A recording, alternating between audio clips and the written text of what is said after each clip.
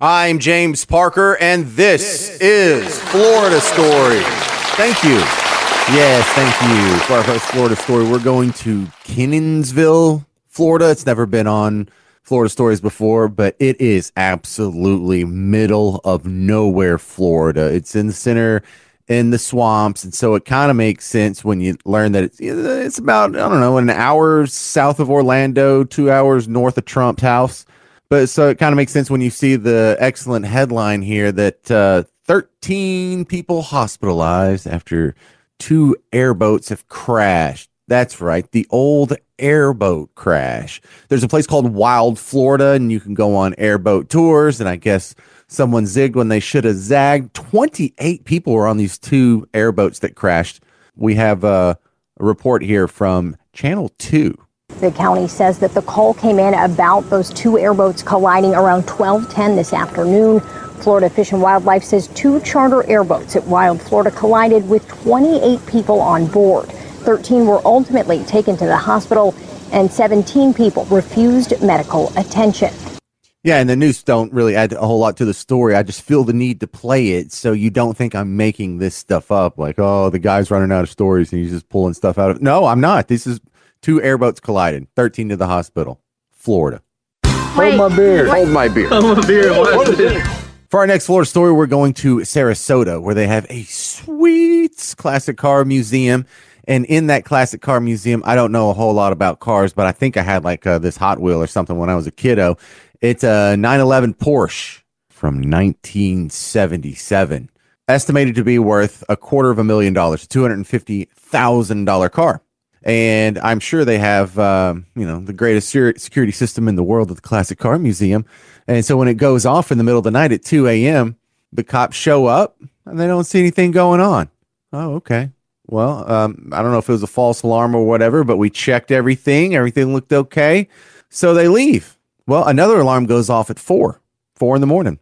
This time when the cops show up, the Porsche is gone. So this thief, probably working with a team, had to move 7 other classic cars in order to drive the brown 911 Porsche from 1977 out the lot.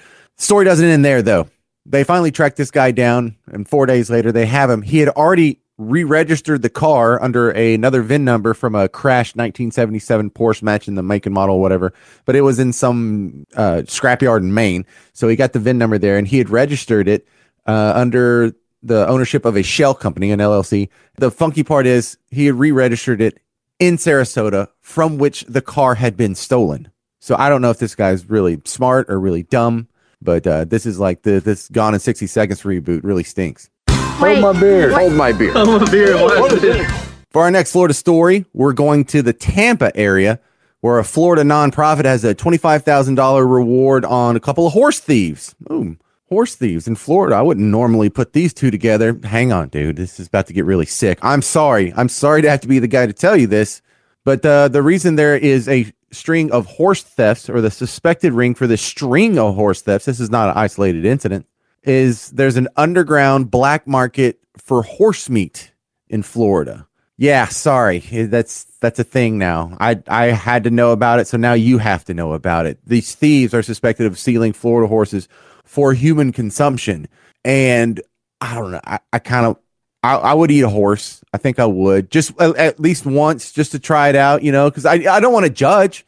So if there's 2 children that say they don't like broccoli, but one of them has tried broccoli before and he still doesn't like it, which one really doesn't like broccoli? Now substitute that for horse meat, or don't. No, I'm sorry. I just kind of grossed myself out. Hold my beer. Hold my beer. Hold my beer. Hold my beer. What is it?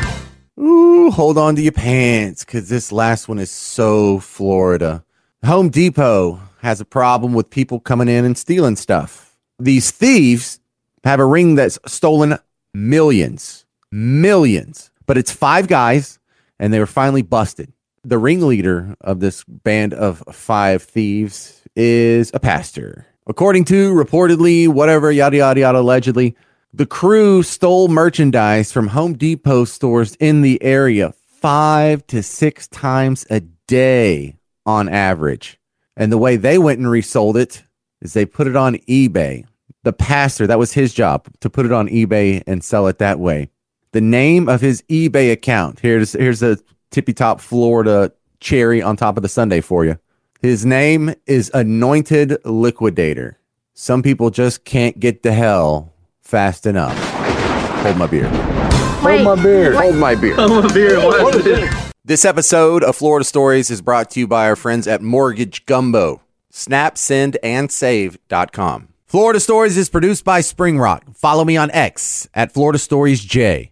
I'm James Parker, and this is Florida Stories. Here's the deal. You suck at buying gifts. That's okay. I do too, but I figured out a secret. I'm going to pass it along to you. It's called Symmetry Jewelers. That's what women want. They don't want anything practical. They don't want tools. They don't want something useful. And not just any jewels. They don't want you to go to some national chain like a Zales or a Kay or a Jared. Symmetry Jewelers makes art. Stop buying sucky gifts. Go to symmetryjewelers.com. Use promo code JAMES for 10% off right off the top. I get a little commission too. Your girl's happy. Everybody wins. symmetryjewelers.com.